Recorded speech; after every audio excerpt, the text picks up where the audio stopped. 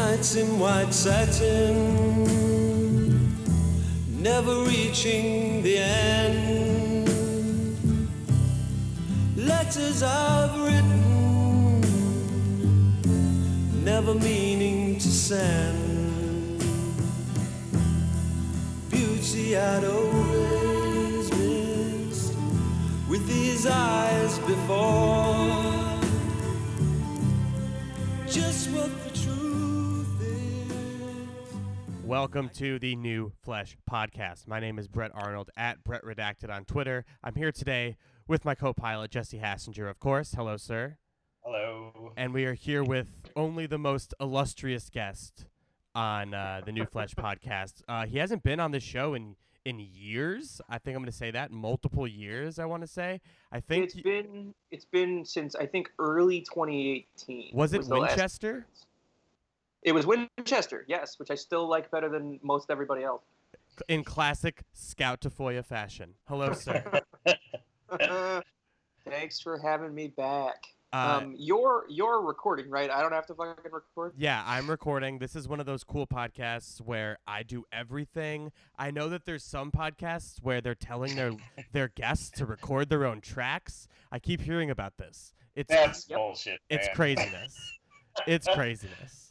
I can't imagine having to actually do audio work and do levels and match up voices. I just do it all on one track, and if it sounds bad, I'm sorry. That's my policy. So this episode, we are here. This is, oh God, I've lost count. This is Halloween movie number, is it 10? I think this is 10, yeah. Oh my goodness. We're in week 10 of the Halloween franchise, which is, this week's entry is Rob Zombie's Halloween 2. Or if you're Scout Tafoya and one of the many people online who write about this awesome movie, one of the best horror movies in the modern age. Would you say that? I would say that. I mean, without hesitation. I would say not simply one of the great genre films, but one of the great films, full stop. Because, it's wonderful on genre terms, but it's also just like an incredibly relentless depiction of a number of conditions that I think have really come to the fore since everyone's been trapped inside for the same reason. Oh, for sure. I think if anything, if I haven't been binging a lot of Rob Zombie in pandemic, it's because they're so close to the kind of third rail of neuroses and trauma that I think wrapping myself up in that right now would just make me go insane. But I'm so glad you're here to talk about this movie and Rob Zombie movies and the pandemic and all these things. Jesse and Scout, I assume you guys know each other from film Twitter, if not other places. Yes, and in person occasionally. We both wrote for the Elle magazine and Brooklyn magazine, right? And I feel like I haven't seen you since The Irishman. That is correct. We stood in line to get into The Irishman at New York Film Festival. Had a nice catch up over bagels that AA Dad was supposed to get us. I don't remember if he actually showed up with bagels on time. No, I showed up with bagels. He did not show up too. You showed up with bagels. Yeah, that's what yeah. it was. I don't want to blame Alex for classic Jesse showing up with bagels. I remember that vividly because I drank a blue raspberry ginseng Mountain Dew with my bagel during The Irishman, like a real dirtbag. Gross. I was gonna say that was a blast. I very specifically didn't drink anything before that screening of The Irishman. Were you at the same one I was? The 9 a.m. or whatever? The 8 a.m.? Yeah. Yeah, that was the first one on that Friday? Yeah. We were there. Yeah. It was great, and I didn't eat or drink, which was a good decision in that I didn't go to the bathroom, but a bad decision in that I was a very hungry boy by the end of that movie. But I didn't mind because I was a regular Reynolds Woodcock after that one. I was full of the magic of cinema, so it was fun. But we're here to talk about the magic of cinema today with Halloween 2. I'm glad Scout is here because we're going to browbeat Jesse into liking this movie by the end of this podcast. Yeah, that's what I live for. That's the idea behind this pairing. This is a movie that I hadn't seen since opening night in 2009, in which I'm pretty sure I was definitely working in a movie theater, so I probably screened it in some way. But my reaction from this movie was I thought it had one of the best opening scenes in any Halloween movie ever, like the most like visceral, horrifying thing. And then I was always mad because it was revealed to be a dream sequence. My little dumb 2009 brain couldn't handle it. And now here we are in 2020. I've watched it again a few times actually this week, and I'm ready to join the shiny chrome scout people. I'm all about Halloween 2. We're gonna talk about it. Before we get into Halloween 2, there's something I know I want to hear about from Jesse. I don't know if Scout saw it. I certainly didn't. But Jesse watched. I think he watched the Michael Bay produced Songbird. I sure did. Yeah, of course. Yeah, I want to hear about that. Did any of you guys see the third Skyline movie? I tapped out after the No, I don't first even know where to Skyline find it. movie. I don't know where to find it either. I haven't seen the first two, so I should start with finding those, which I think I know. Those I can find. Those are, yes, those can be got. But here's what I'll tell you. The first Skyline movie I remember as a nightmare of the worst people in the world getting like dismembered in the worst fashion possible. So it was just kind of like a zero-sum game of you have to get to know shitty people in order to like enjoy them getting stomped You on know by who aliens. is top billed in that movie? Who was once on this Donald podcast? Eric Balfour. Eric Balfour was on this podcast? Yes, he was on, or actually, it may have been my podcast with. I'm gonna say her name. I had a podcast with Lauren Duca at one point, and Really? I did. And Eric Balfour, for some reason, was communicating with Lauren for some project, and I convinced her to get him to just like call in and do the show, whatever show we were doing. But was it for the 10th anniversary of Lie With Me? yeah, I don't remember what the fuck we talked about. I have no idea. Did you talk? Was he one of the Texas Chainsaw? He remakes? was, and I didn't even bring that up. I don't think, because now that I think about it, I don't think it was on the horror podcast. It was definitely on that. The premise of that podcast was called "Strangers from Twitter," oddly enough, where I would talk to people I met on Twitter, which is kind of what I'm doing now anyway. But isn't every podcast just called Strangers from Twitter? Pretty much. That's what it's become. But I never saw Skyline, but shout out to Eric Balfour for getting top billing in a movie in the year 2010. It's pretty impressive. The second one is fun. The third one, I'm told, is not as good as the second one. But the second one is just a bonkers VOD action movie where they're doing the raid style, martial arts against aliens. Oh, great. Yeah, it's fun. It's super fun. It starts off looking like it's going to suck, and then out of nowhere, they get sucked into an alien spaceship, and it spits them out in, like, the Philippines. I'm like, all right, now we're what cooking the with hell? gas. Yeah, I'm in. You just sold me on that better than any trailer has. I think it's running on Netflix right now. Even I want to say, absolutely. I've been meaning to catch up with it out of my utter bafflement that someone made a sequel to Skyline, which at the time I remember being like one of the worst things I saw that year. And that it's good. Yeah, I like that the third one is just called Skylines with an S and a 3 at the end, like a 3 for the E.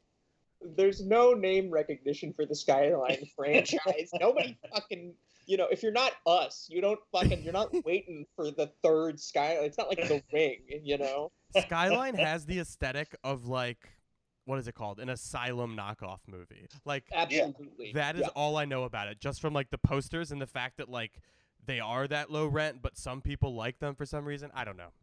Do you know the story behind Skyline? No. Please tell me everything. It was the American Werewolf in London to battle LA's The Howling. Those guys ran away with the special effects technology, and they were like, we can just do another movie for cheap, and we don't even need to make it good. And they were right. Thankfully, they're both terrible. Yeah, they're both awful. I think one of these days, I'm going to go and re-edit Battle LA to remove all of the dialogue, and it'll be a perfect movie. I saw that movie in theaters, and I couldn't tell you a single thing about it. I remember that Aaron Eckhart remembers the names of all the guys he killed.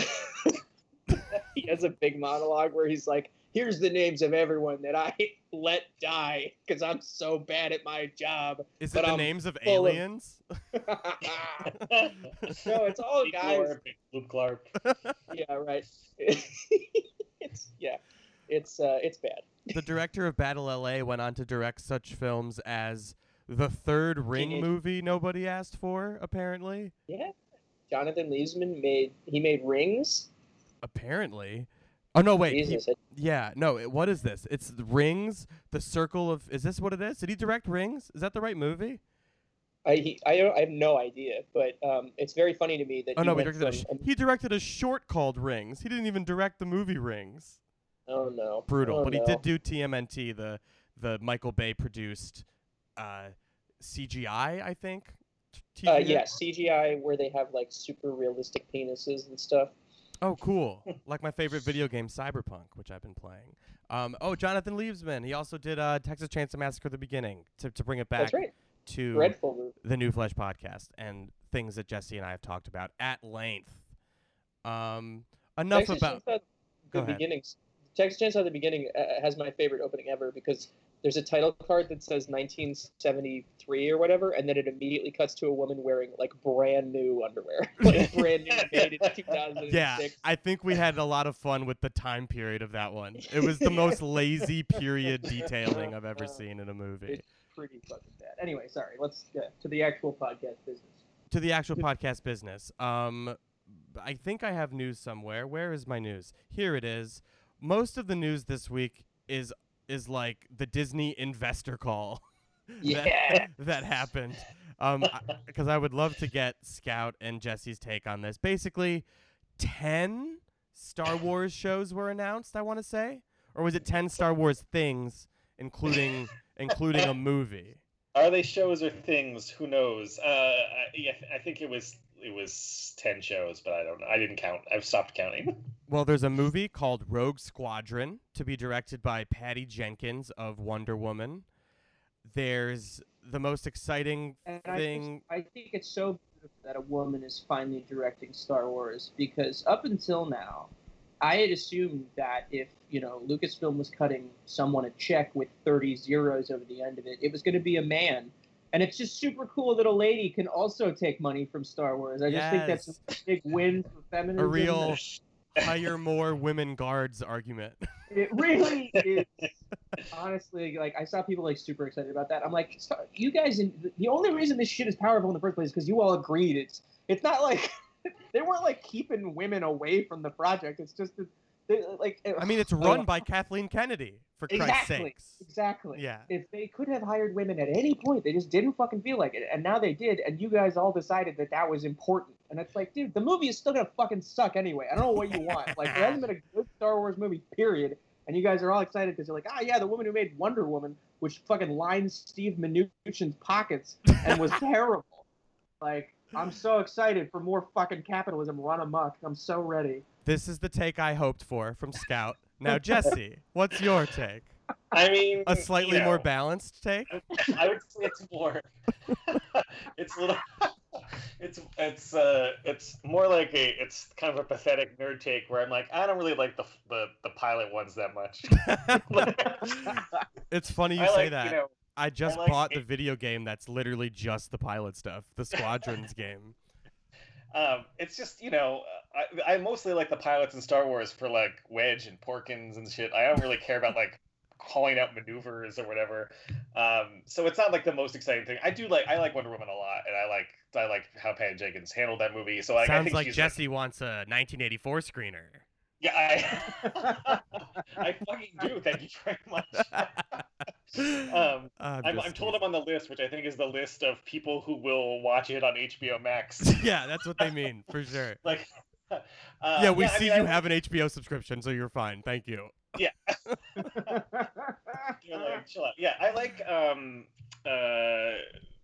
I like her Wonder Woman movie. She, to me, is like a good choice for Star Wars, not because of like it being one giant leap for womankind, so much as she's like the exact level of director where I like what she does, but I wouldn't be disappointed if she was tied up doing Star Wars for 3 years. Like, I would be like, okay, that's cool. It's not like a waste of her time, because like that's the kind of movie she seems to want to do.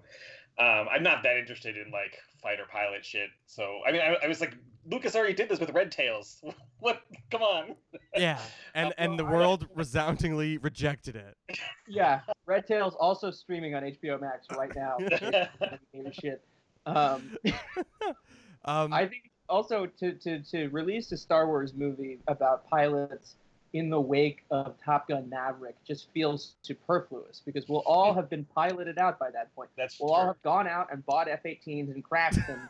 So there's just there's not going to be any more excitement left. We'll be a nation of Harrison Fords flying, crashing planes out of the skies. Aren't we all? It does kind of feel to me like I do love Star Wars junk. I'm like an annoying Star Wars person, but I do feel like that their one movie that they have on the slate is like it seems like it's designed to appeal exactly to the people who are like, Rogue One is the best Star Wars movie since Empire, and it's like the only thing I like because it's basically, it's like military shit, and like it's not for kids, and it's grim, and it ends with everybody dead at the end. Yeah, exactly. And I like Rogue One fine, but like it's it's maybe not my favorite of those kind of things. This seems like it's the idea is probably to get something more like that rather than I would rather see like the Rian Johnson Star Wars that he supposedly was thinking about doing or whatever, or like something that's like weirder or more like like. I like weird aliens and shit. You know what, Jesse? You're going to have to settle for Rian Johnson writing a book in 10 years about all the things he was going to do because they are certainly not going to let him do anymore. Is that a correct take? Do we think that? Yeah. They're not going to let him hear Star Wars again, and he wouldn't go back. They fucked him over so good because they were like, hey, listen, buddy, we love your movie. We're just going to make another movie to correct it. We loved your movie so much, we thought Cat Turd 8 on Reddit did a better job, so we're going to take his version and put that up. And Brett will see it in Dolby and love it. I think that there's so much of a cycle to these things that it's entirely possible that on the 8th course recorrection in 2030, they will go back to Rian Johnson and be like, all right, try this now.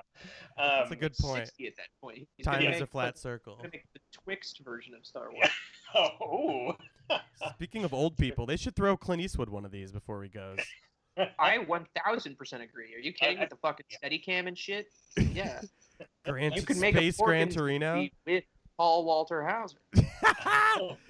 I mean, not this. I don't mean to be sizist, but like he could play a Porkins. I mean, like he could be someone related to Porkins.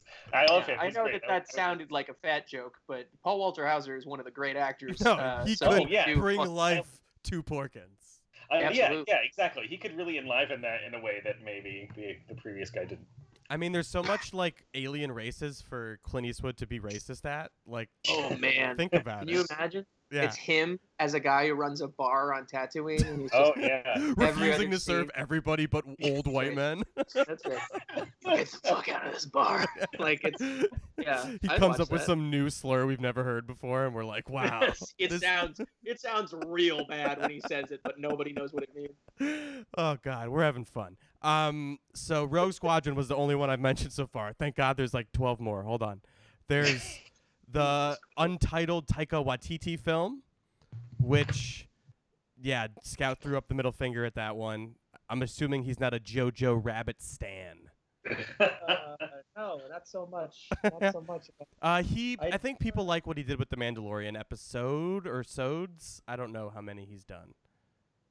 Tell me, Jesse. Yeah, I think he did one or two, and people like those. And people certainly liked I liked his Thor movie a lot. I was not a big fan of Jojo Rabbit, but sure. Like I feel like with Taika Waititi, you get the nerd-approved quirky Star Wars as opposed to the nerd-enraging quirky Star Wars. Yeah, like the Rian Johnson Star Wars has like Taika Waititi elements to it. You know what I mean? Like the comedy, like the stuff with Donald Gleason does feel like it's straight out of a Taika Waititi movie. Yeah. Like the comedy.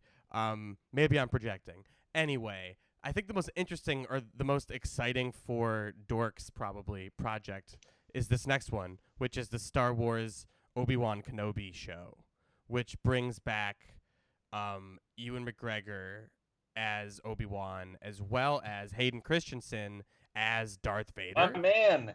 Yeah. So is this something that people I'm like dismissively talking about people who like the prequels. I'm like, is this something you people enjoy, Jesse? Yeah, no, this is like the thing I want of the TV show I want to watch the most of any TV show because I love the prequels and I love Ewan McGregor and I've been really looking forward to it. Actually, the Hayden Christensen thing gave me pause, not because I don't like Hayden Christensen. I actually think he's kind of awesome. but I don't really know how you fit Darth Vader. Like, I wanted the show to be like Obi-Wan Kenobi fucking off and solving mysteries on Tatooine and like not having anything to do with any, like Skywalker shit, and just him like investigate. Quincy. Yeah. I want 22 episodes, 25 maybe, 46 minutes long each, 42 minutes long each. I know I wasn't getting that, but like to stage this as like, oh, well, it's gonna be Obi-Wan's rematch with Darth Vader. It's like, what? No, he could just be like questioning Doug's. How many more limbs can this guy lose? Exactly. Like I don't even know, what does it even mean to have Hayden Christensen play Darth Vader when he's like gonna be in a suit? Yeah, I don't know. That's just weird. I think it's a great payday for Hayden, who doesn't have to show up very often. Yeah, that's true. He can just dial it in. But I'm very excited because I just love Ewan McGregor's Obi-Wan Kenobi, and I just have wanted to watch this kind of thing since 2005, basically. Scout, what do you think about this one? I don't give a shit. I shouldn't have asked. I'm sorry. This was my bad. The Star Wars thing, it is so exhausting, and it's everywhere all the time, and like everything Star Wars now, and I'll just breeze through the rest because there's really nothing of note. Well, there's so many. Even someone like me who loves this stuff is kind of like, this is too much. I don't want this much. Well, I mean, what do you do when everything is Star Wars and you're living in a theme park? Like, doesn't that sort of take the magic away from it or whatever? Like, you guys, like, there've been fucking 4,000 book tie-ins. Doesn't everybody already know everything there is to know about, fucking the Force? Yeah, well, that's sort of what bums me out about this is that it kind of I feel like at some point these shows are going to start feeling like the tie-in books, which I ignore because I just want to watch movies, So like, I don't want to like, exactly. I don't want to like have every supporting character and everything then get their own series and then that spawns several more series of supporting characters. But I like Star Wars stuff, so on that note, let me say what the next one is. It's called Ahsoka. And it's a character. I guess it's the Rosario Dawson character from The Mandalorian, who is a character from the Clone Wars book or TV show. Sorry. Yes. And then there's bless you, Scout. Thank you. Delayed reaction. Rangers of the New Republic is set within the timeline of The Mandalorian. I believe that I don't know if that she's gonna transphobe her way off of this, but the idea I think would probably to have Gina Carano in this because her character becomes a Rangel or a Marshal or something during Mandalorian, so it would make sense if they were trying to give her own show, but who knows if they're actually trying to do that. Isn't she canceled because she is a fucking bigot? Yeah, that's what I was saying. Like, I don't know if she transphobia her way out of this being in a pretty comfortable Star Wars position, but like I don't. No one's fired her, so who knows? She's the one from the Soderbergh Haywire. Yeah, she's from right. from Haywire. And then a bunch of DTV action movies that nobody but me saw. Yeah, that sounds right. On all. Or any of them any good? I love Haywire and like. I saw like one of those DTV movies. Are any of them fun? Oh no, God no, they're all terrible. The thing is that Gina Carano actually she's not really an actor of any note. Right. So putting her in more movies where she has to do more talking was the wrong move. I think Soderbergh is really good at, and I like her fine on The Mandalorian, which does have her a lot, doing a lot of punching and shooting and stuff. Right. But Soderbergh really knows how to use performers who maybe aren't like natural actors. Like he gets a really interesting performance out of her in Haywire, but you're not going to get that from like some rando. No. So yeah, what's his name? John, the guy well, the guy who was the nice boy in Christine, who later grew up to make action movies set in Hawaii because he doesn't want to leave his front porch. Yeah, John Stockwell, right? John Stockwell, yeah, that's right. He didn't really know how to get a good performance out of her, and I don't really think he cared to. Yeah. I think John Stockwell likes getting high and making, surfing movies, and that's it. The material doesn't call for it either. She can just coast forever. More Star Wars. Lando, a show about Lando Calrissian from Justin Simien, creator of Dear White People, and Justin. And he's a huge Star Wars fan. Justin. Star Wars Andor, a tense, nail-biting spy thriller created by Tony Gilroy. Oh, this sounds cool. Diego Luna, reprising the role of rebel spy Cassian Andor. Oh, it's a Rogue One spinoff. Yeah. So dude from- Are they going to spin it? He's like 5 years older now. I mean, I know Diego Luna is timeless, but still. He's just going to wear a lot of cloaks. That one has a sizzle reel if you want to watch that.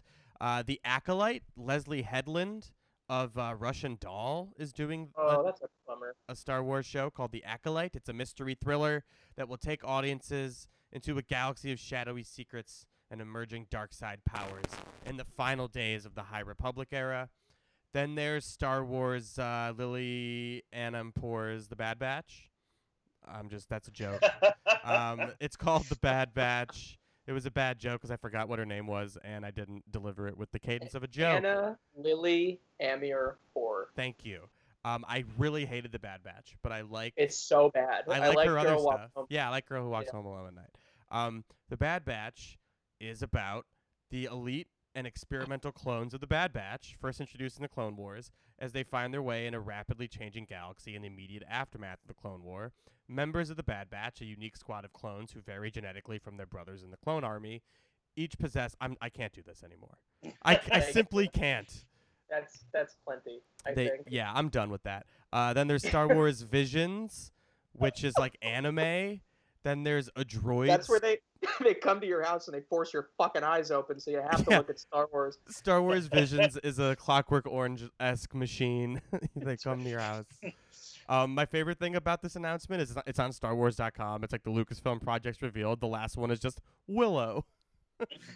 It almost looks like it's in the Star Wars universe now. It's like, Star what? Wars, Willow. Yeah. Yeah, okay. Weird. So, yeah, Star Wars Visions, anthology. Val Kilmer reprising his role as Mad Mardigan or whatever the fuck.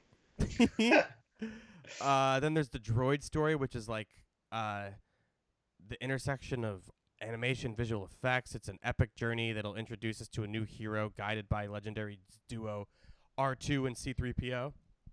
And then there's Indiana Jones movie with Harrison Ford coming back.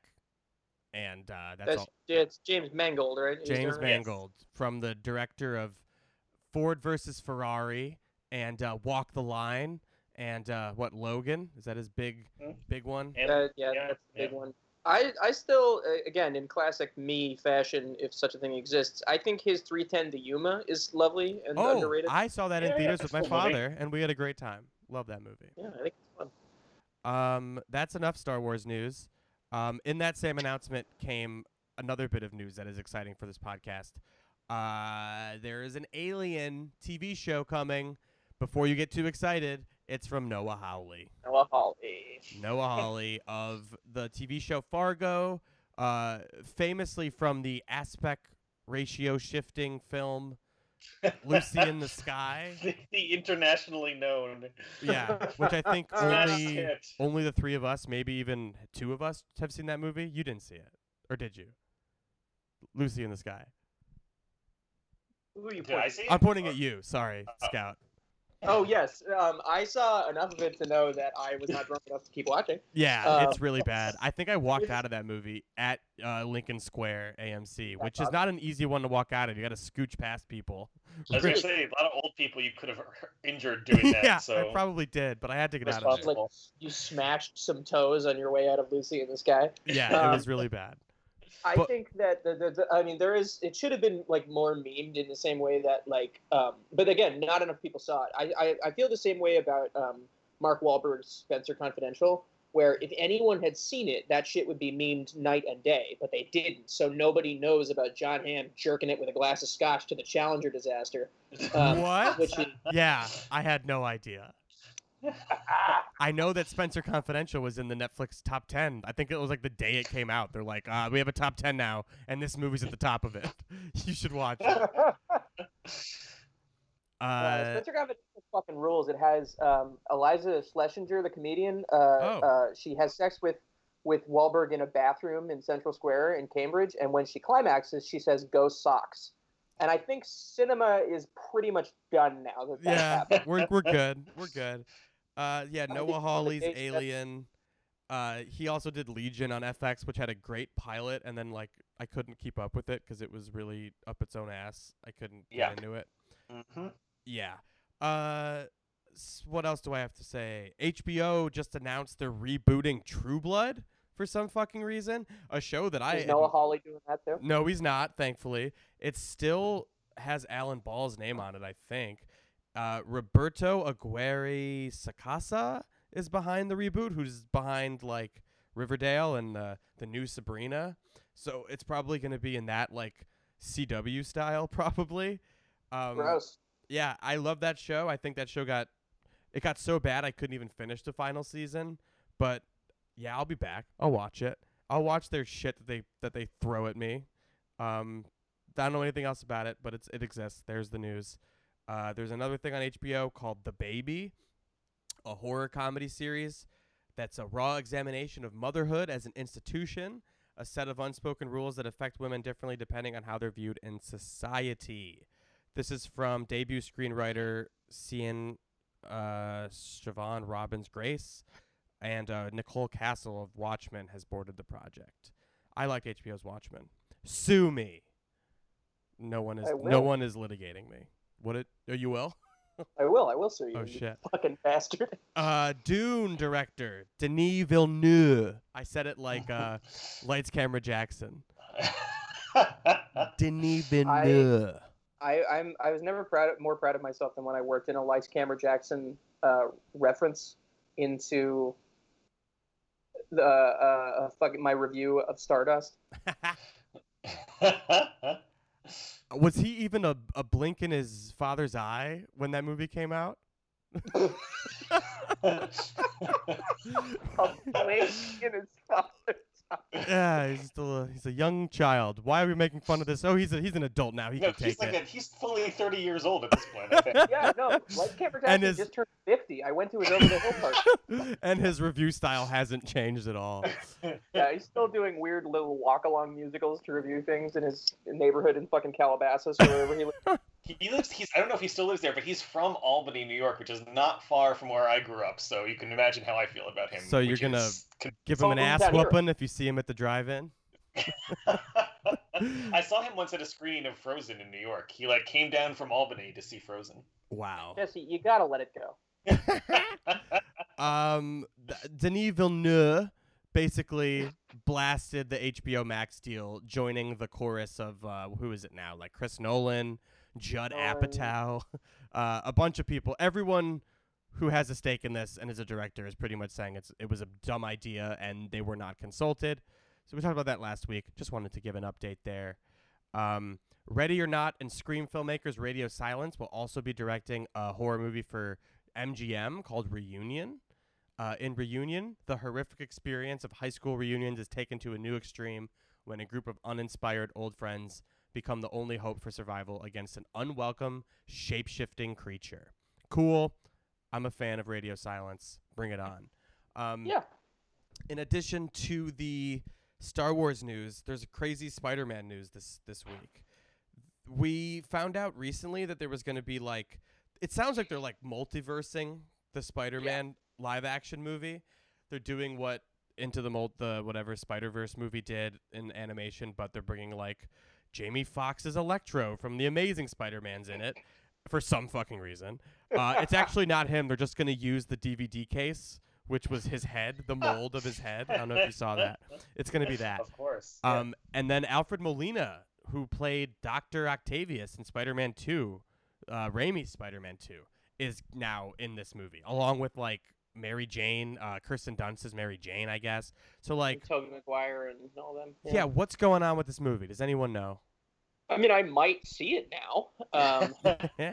Yeah, it sounds interesting. Jesse, do you know I don't know. My strong suspicion is that most of these people will not be in this movie for very long.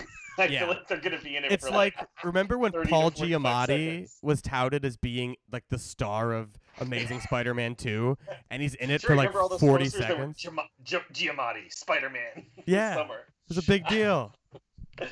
Yeah, I mean, I think the only thing that makes me think that these people are going to in this movie for longer than 2 minutes is that I read something about Tobey Maguire holding out for some massive payday, and I couldn't tell if they meant because he was in the position to demand $10 million or something for more than 2 minutes or what. It seems really premature. Like, there's plenty of stuff they haven't done in the Marvel version of the MCU version of Spider-Man to suddenly do the Hail Mary of bringing in all these Spider-Mans from other movies. But I'm into it. Like, it seems like a fun. I feel like it's also probably an agreeable way for them to do some kind of offshoot where Sony can continue to make their own Spider-Man related movies that are not in the MCU, but claim that they're tied in some way, like Venom and that Jared Leto monstrosity or whatever. I assume that's really like the motivating factor here, is to be able to say, oh, we have our own Spider-Verse with Sony that doesn't require the MCU's permission to do stuff. But whatever, I love the Sam Raimi Spider-Mans, and I love the wrongheadedness of bringing anything in for Amazing Spider-Man. So I'm pretty excited about that. You know what nobody's talking about? What happened to Morbius? Where's the Morbius movie? There was a trailer. I mean, I know, like it was supposed to be a thing, and then COVID happened, and now I haven't heard a peep. Oh, you didn't hear? The movie got COVID and died. Oh no! They should turn it into a vampire or something. I don't know what the premise is. The trailer was so creepy, just like Jared Leto looking like gaunt. I don't know. Yeah. Jared Leto looking is always bad. He blocked me on Twitter, you guys. He followed you on Twitter? He blocked me on Twitter. Oh, blocked and I you. don't know why. It was years and years ago. I must have been mean. Right. My blocked Twitter list includes him and that guy who directed Detention. I hate that movie. Joseph that guy sucks. Khan. Yeah, he hates me. I got blocked by Scott Derrickson because I kept making fun of his church camp ass. Dude, yeah, I don't like him either. It's funny, he's on my list of news today. He and C. Robert Cargill just signed a first look TV deal with Blumhouse. Is it just going to be them doing screenwriting bromides for an hour each week? You burnt. Damn. There's the projects that they have. Let's see. Crooked Highway has several television projects in development, including Full Body Burden, inspired by Kristen Iverson's book, which tells the true story of a deadly government secret hidden in plain sight. The Rocky Flats nuclear weapons plant just outside of Denver, Colorado. Also in the works is Midnight Radio, in which an off-the-grid radio host begins to piece together the connections between various supernatural experiences described by his callers. Okay, Pontypool ripoff. I like that movie better when it was called The Numbers Station. Thank you very much. The Devil's Detective, based on Simon Kurt Unsworth's novel, tells the story of a human investigator who navigates the intricate bureaucracies of hell to solve high-profile murder cases amid a populace of angels, demons, and the damned. So this is basically the pitch that Charles Bramesco and I are always talking about, which is that we want to see a movie set in the Hellraiser world that's all the bureaucracy and like the like binders of papers that have to happen and all that shit that is like kind of talked about at the beginning of the most recent Hellraiser movie. But then it seems like they used all their budget on the hell sequence in the first 10 minutes and then didn't have anything to do for the rest of it. That's my review of that movie. More quick hits news before we get into what Jesse watched and then Halloween 2 and what Scout watched, if there's anything worth mentioning that's new. Guillermo del Toro produced Antlers, directed by Scott Cooper, is moved yet again. It is now off the release schedule entirely. Damn it! Just fucking release. Just put out the movie. It's Kerry Russell, Jesse Plemons. I've heard good things about it. It's based on a short story by Nick Antosca, who did Channel Zero. People say this movie's cool.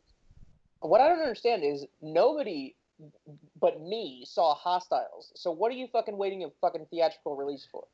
Oh my god, I had totally forgotten that movie existed. I did see it though, but it was on a screener, and then I never thought about it again.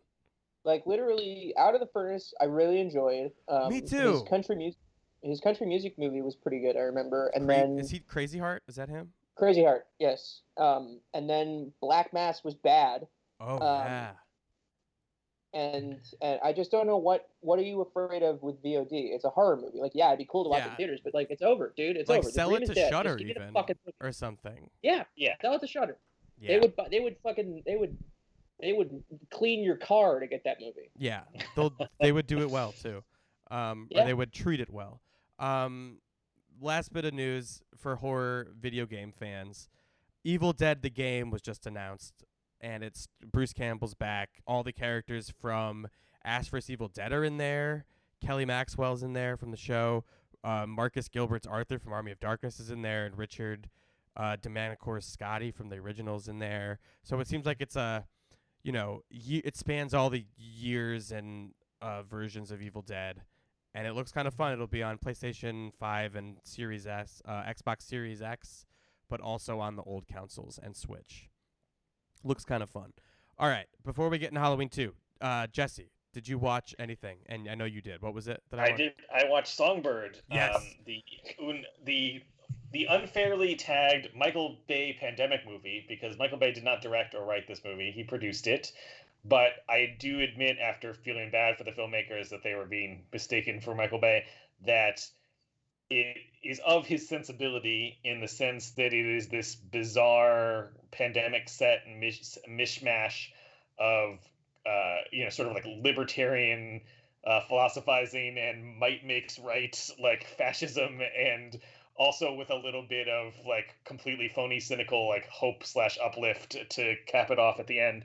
It's a movie about 4 years into our pandemic. It extrapolates out from when it was probably written in like May, March. Yeah, exactly. Yeah, from like March 14th. That's when this draft must have been completed. It's about how the pandemic has continued for 4 years. We're now in the world of the movie, we're on COVID-23. There's lockdowns everywhere. If you get sick, you are taken to the Q zone, the terrifying quarantine camps that you should be afraid of the government sending you to. And it's about a guy who's immune, played by Archie from Riverdale. Who is not even immune to bears. This stars Archie from Riverdale? Yeah, it stars Archie from Riverdale. And the first time I've ever seen him with a hair color that makes it looks like it's natural, maybe. I don't know. And he's a messenger. The kind of one germ of an interesting idea in this thing is that what the thing that you can do if you're immune and not rich is basically just deliver packages to people. Which felt true to me. In that sounds kind like of, Death Stranding, that fucking Hideo Kojima game. It's like so it's like that aspect of the dystopia I thought was actually like a germ of a clever idea. But anyway, he's in love with this girl who's not immune. They've never met. They've only chatted and like sometimes hang out on the opposite side of a door. And so it's actually, as much as it sort of tries to be a dystopian sci-fi romance with these two, it's really much more of a Babel or Crash style. Like there's like 7 or 8 major characters who are kind of whose lives are connected in different ways. It's not like it doesn't spring it as a surprise or anything, but that's sort of the What's the that kind of other structure movie of it. that's like that? It's like the title's like The Time, like 11/27 or some shit. Have you seen Oh that? yeah, where it's like where they all intersect at some. Yeah, it's really much more like an internet paranoia movie actually, where there's like men, women, and children or something. Where Oh there's, God, where Adam where Sandler there's has to talk to his kid about wanking it. Yeah, it's not as good as that. No one in this movie gives as good a performance as Sandler in that movie, but it's kind of a ensemble drama / thriller. It's very incompetent, right down to like making the world of the extrapolated out pandemic make sense. Archie is immune, but he can still transmit it to others because it can get on his clothes maybe. So he's just as isolated, but also is allowed to roam free. And you can only do that if you have a bracelet. And there's a market for bootleg bracelets. But everyone also has an invasive app that can tell you if you're sick immediately with seeming real accuracy. So the idea that you need these bracelets is bizarre. The idea that you can't contain something when you have instant testing universally across the population makes no fucking sense whatsoever. And then beyond that, just like kind of nitpicky stuff. It's a terrible movie with terribly underdeveloped characters and lots of like, this is so immediate because we're shooting it with an iPhone for parts of it or whatever. It's just, it's just a bunch of bullshit. And then I'm going to spoil the last line for you guys and tell you that it ends with Archie from TV's Riverdale. What's saying that we thought we were delivering packages, but we were really delivering hope. Get the fuck out of here. No. That rules. Are you kidding? Man, rebellions are built on that, I'm told. Yeah. Yeah, the especially funny thing is that he doesn't deliver dick the whole movie. He delivers a few things to rich people. It doesn't deliver anything. It's not even hope. It's a terrible movie. It's one of the worst of the year. I'm gonna do a worst of the movies of the year list this week, and it will be on it. So don't spend $20 watching this movie even for a hate watch. Who It's a is bad one. the intended audience for this? Like, I don't understand. Like, who's gonna Literally watch? no one. Who's gonna want to wallow in that? People with money, I think, is that they want their money. The people with money to give their money to this movie. I really don't know who the audience is. I imagine it's sort of aimed at the demo that watches Riverdale, which is 40-year-old creeps like me, but also maybe teenagers. No, so I think that's kind of the idea, is that because it's just stupid in the way that when you think your audience is stupid, and I think the audience that it's easiest for filmmakers to believe is stupid is teenagers. So I just was assuming that was the audience. I think there is like shrewd marketing logic behind it, but you can't do this because the people that you would want to appeal to don't have this movie's bewildering politics. So you can't sell a movie to the people who are like, oh yeah, I just want like horror movies or whatever because they want escapism. And so instead you make a movie about the thing that they're all suffering through. Yeah. And then you give it this like bizarre libertarian bent, and you cast Archie, sure, but where the fuck are all the advertisements for this movie if Archie is actually a big deal? Can I say that Archie, by the way, has one of the strangest careers that proves that you can make a good living doing nothing that no one knows about? Where his movies include A Dog's Purpose, which is a Christian dog movie, or possibly a Buddhist dog movie. I didn't fucking see it. The Hate You Give, which was like a big deal only online. Like nobody in the world was talking about it, but everybody online was talking about it. The Last Summer, which who fucking knows? I believe a Christian country music movie that was slipped in under the radar. Yeah. Dead Reckoning, directed by what's his name, Andrei Barkowiak, who was a cinematographer once upon a time. I think he shot what the fuck is the name of that movie? Flatliners. Oh, the new one? No, the old one. Okay. The Joel Schumacher one. He was Joel Schumacher's favorite cinematographer. And now he makes bad direct-to-video movies. And Dead Reckoning, which is a movie that I will absolutely go to the mat for, is the stunningly stupid movie inspired by the Boston bombing, starring Scott Adkins as an Albanian horny terrorist. Oh my god. It's Olivia Hussey's daughter, India Isley, lives with her extremely horny lesbian aunts because her parents were killed in a terrorist attack. And so these two women are constantly talking about getting laid. And she meets Archie, who's like the sensitive new kid in town. And his brother shows up in a yacht, like a big party yacht, being like, "Hey, my man!" Like he's literally like an Andy Samberg character from a digital short, except he's also a bloodthirsty terrorist who comes to destroy Nantucket. It must be seen to be. Wow. He's a weird, like, he's of the James Van Der Beek model of like, people must like this, right? But he doesn't really. KJ Apa doesn't really work in movies, I don't think. No, I agree. He doesn't really have a movie face, and neither did Van Der Beek. Van Der Beek was also in a couple of like DTV horror movies that I enjoy. He was in a movie where like all the children in his little town grow murderous, called The Plague, I want to say, which is not a bad film, but it just kind of proved that they didn't know what to do with Dawson. So Songbird, no good. No, thank you. Okay.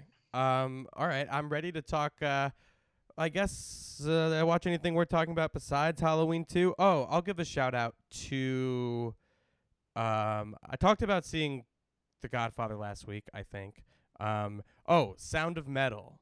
Sound of Metal is on Amazon Prime, and it's worth watching. Really great performance from Riz Ahmed. It's a movie about a drummer who like loses his hearing and like what that's like for someone who like makes their living, doing something that involves hearing. So it is a really empathetically made movie and very deeply felt, really great performances, and it goes on a little long for my taste, but I really enjoyed it. And that's on Amazon Prime. Yeah, it's a good movie. Very strong performance. I also saw Promising Young Woman, but I think Jesse and I will save that for another time. Or Jesse already talked about that, actually, I think last week. Old hat for me. It is old hat. It's a crazy movie, in my opinion. Like, it's not very good. It's just such a weird... Promising Young Woman wants to have its cake and eat it too with regard to its lead. Like, I don't understand that it wants her to be like this badass character, but also she doesn't do anything really badass at all. It's confusing. We'll talk about it at some point, maybe. Scout, do you have anything you want to mention before we get to Halloween 2, which I expect you to do a lot of talking about? Yeah. No, I'm with you on Godfather. I liked I'm Your Woman on Amazon Prime. I thought that was pretty good. That's on my list. I meant to watch that. Yeah. Gosh. I don't know. We're doing like it's end of the year times, so Yeah. it's like I'm sure everybody's talking about the same 17 movies or whatever. I know that bugs me. It bums me out, especially this year. It feels like it's really the same few. And It really is. Usually we do a best of the year on this podcast. I guess I might figure out that out. We already skated by the Thanksgiving deadline for the episode we do called The Turkey Shoot, where we do the movies that we were looking forward to the most that let us down. So I totally forgot about that. So maybe I'll do a bonus episode of that talking to myself for the Patreon episode. And speaking of Patreon, I'm glad I brought that up. Thanks, Brett. I just recorded like minutes before this one. I just got off the phone with Justin Dick, the director of Anything for Jackson. That was fucking terrific. Great movie. I watched it again to like make sure I wasn't delusional, and it's really great. And Justin Dick is a great, really nice guy, and it's a really great chat. It'll be on our Patreon episode when you're listening to this. It's already up. It's worth subscribing, in my opinion, for this episode because Justin talks about going from making, Christmas movies. He's made like 30 of them, and like kids and family movies. His first movie was called Monkey in the Middle, and he talks about working with a prima donna monkey. So a lot of cool discussion, and he talks about how he ended up making this horror movie that actually fucking rules and is now available on Shudder. They fucking acquired it and just put it out for the world to see. I love it so much. If only the world were so simple the rest of the time. That's on the Patreon episode, Patreon stream now, Patreon feed. What am I saying? Me and Justin G. Dick. That was a fun chat. We had to stop it 3 or 4 times because he kept getting doorbell rings and I kept getting doorbell rings and then my alarm went off. It was a nightmare. But fun episode. And now, 53 minutes in, we are ready to talk about Halloween 2, or Rob Zombie's Halloween 2, which I believe on the posters was called H2 at the time. So I don't know where to begin. I think I will ask Jesse what your experience with this movie was prior to today. Had you seen it before? Or did you, did you watch it again for prep? Lay it on me. Yeah, so, you may recall from last week's episode that I had a very clear memory of the circumstances under which I saw the original Rob Zombie Halloween. Yes, I do recall. And not that much about the movie. This time, I have a very clear recollection of some of, the actual experience of watching the movie in terms of how I was receiving it as it played. I have no fucking clue when, why, or how I actually saw it, except that I did see it in the movie theater, and I think Marissa, my wife, then girlfriend, must have gone with me because we go see horror movies together. I don't know why we went to see it. We didn't particularly like the earlier one. I liked Devil's Rejects okay, but I'm not a big Rob Zombie guy. But we did dutifully go. It must have just been because it was Labor Day weekend and there was nothing out. I don't know. So I had seen it years and years ago when it came out, 11 years ago. And I rewatched it for this, and I did remember liking it more than the first Zombie Halloween. I even wrote about it in the Elle magazine where Scout and I both used to write when I had some leeway to just write about shit that I wanted to write about. I wrote a review about Halloween 2 and the Alexis Bledel vehicle Postgrad, which I will post on Twitter accordingly. But I kind of liked the movie. I wasn't like wild about it, but I definitely liked it more than its predecessor. So I rewatched it for this. I was kind of looking forward to it because I did enjoy the Zombie one a little more upon rewatch. And I just recorded it off cable because I'm cheap. And the Paramount Network HD showing of Halloween 2. And I discovered after I watched it that what I watched was this bizarre hybrid of a TV. It was like a TV cut of the director's cut.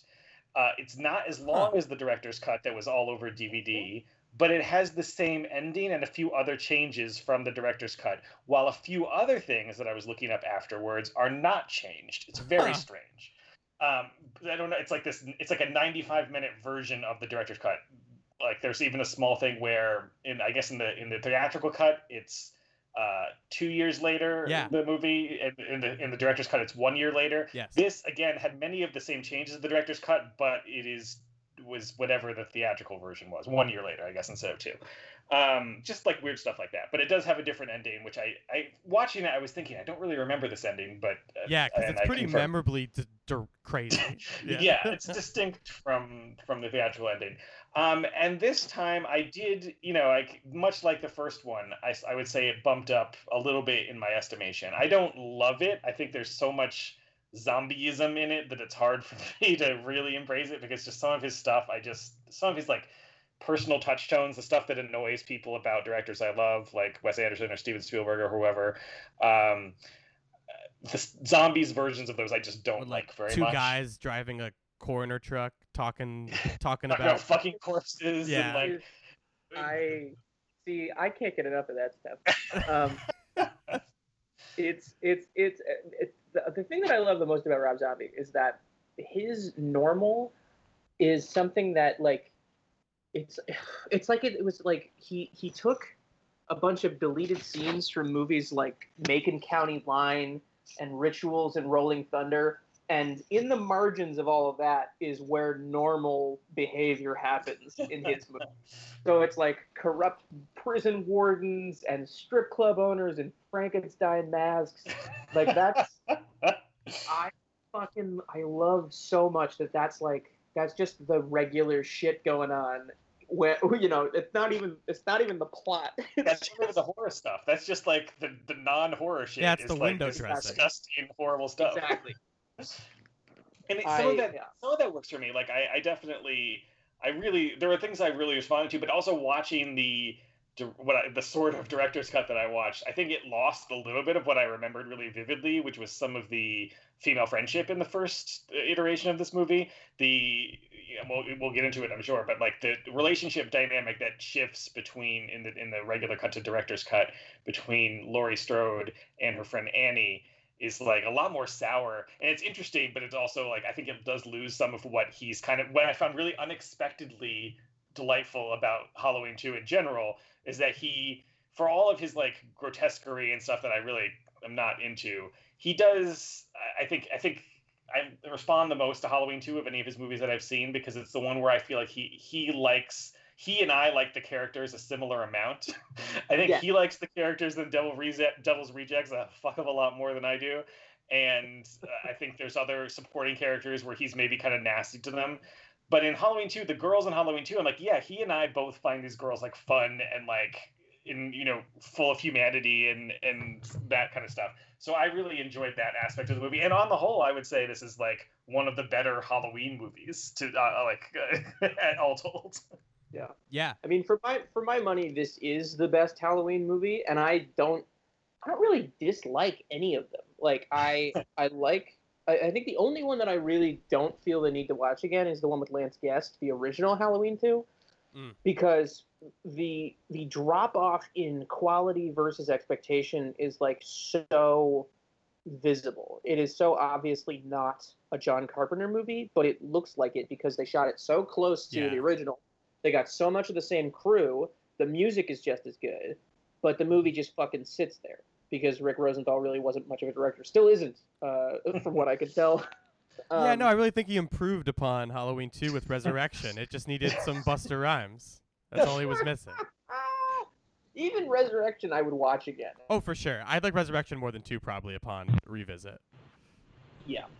But this to me, I think, is a movie that, like the best of Rob Zombie stuff, feels like a whole ecosystem that he created.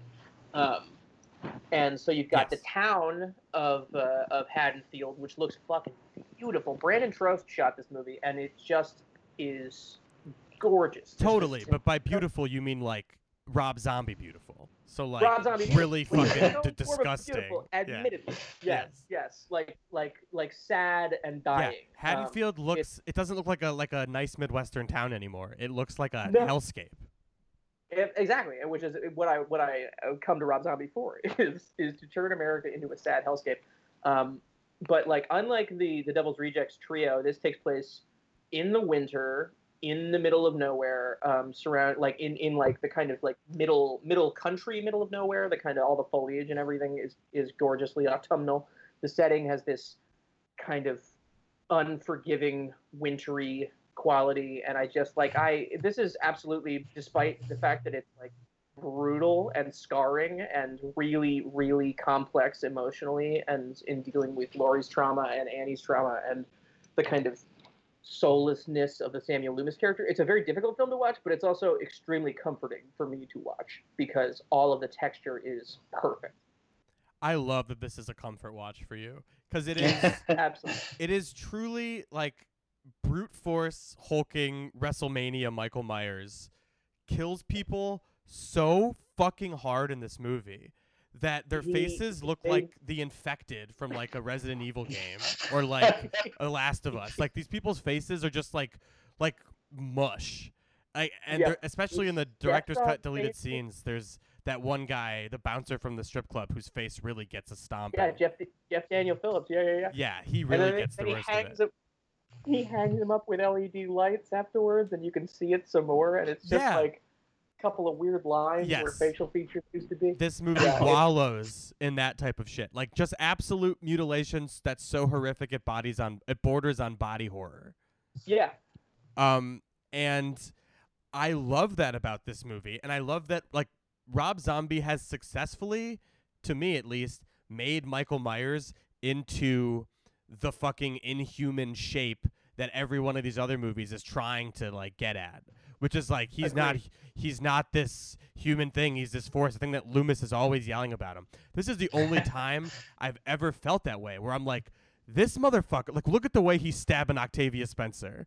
Oh my god. Jesus, that shit is brutal. It is the most brutal shit. The guttural noises he makes that Rob Zombie leaves in, that it's like, ugh, ugh, like you hear every grunt.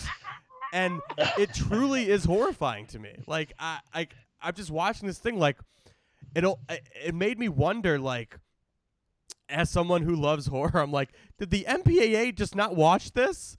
Can they like saw off the edges here for me? This is so fucked up. It truly is like pushing the boundaries on all that stuff. So like, it will please slasher fans in that respect. But I love that it's this empathetic movie that doesn't like the violence. You know what I mean? Like, even though it's Rob Zombie gleefully doing all this stuff, the movie is there's something under it that makes it feel okay, and like Rob Zombie's like getting at something that is not just look at all these tits and gore. Yes, I agree with you 100%. That essentially it's a movie that it needs to be unsparing and horrifying because, A, like Jesse was saying, he likes these people, and it has to hurt when bad things happen to them in order for this to be more than just a sequel. I mean, that was the thing. He didn't want to make this, but they were like, we're doing it with or without you, so you can get on board or not. And he's like, all right, fine, I'll do it, but you're not going to like it. Yeah. And it is absolutely the kind of movie that you couldn't possibly... I remember they were talking about John Gulager, or no, what's his name? John Gulager. John Gulager was supposed to make the third one, and then they were going to give it, I think, to Patrick Lussier. Yes. And like, you can't follow this. Yeah, it was, the funniest thing about it is it was called Halloween 3D, and it was supposed to be like, you know, the Final Destination had just come out and made a bunch of money, so like it was like they're just giving everything the 3D treatment, and announcing the 3D sequel as the sequel to this one is so fucking funny. It's fucking hilarious. Like, you can't do it. And I remember the 3D Vogue from that time and all that, and this was like right on the cusp of this. It's funny to remember that this was the same year, and indeed I think within 2 months of Avatar being released. Yes. Yeah. Which just rules. Yeah. But this is because this is a movie, you know, in as much as sequels are about, you know, the same things happening to the same people, this is a movie where somebody is still living with the scars of the first movie, like in Annie's case, on her face. Yes. And literal scars and figurative scars. Exactly. And, they're so traumatized by this that, like, every day is a chore. Just getting through dinner without throwing up is frequently impossible. Like, it is a movie that is hyperbolically trauma fixated and also about this kind of self-annihilating therapy that people take upon themselves just to survive. And I feel like that's the reason that this movie had the second life that it did, where initially it came out, it got, like, middling reviews and didn't make a whole lot of money. Idiots like me were like, it's all a dream, it's stupid.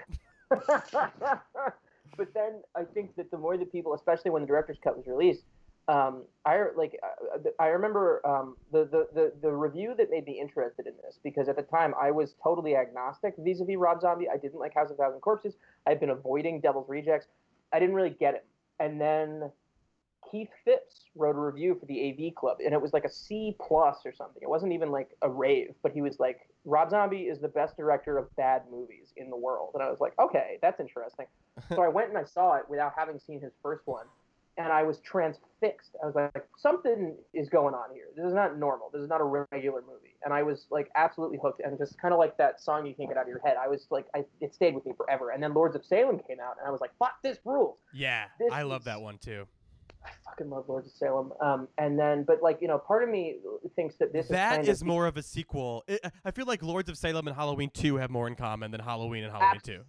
I completely agree. I mean, I think that Halloween is the transitional film where he's realizing that movies can be more than just a collection of atrocious behavior.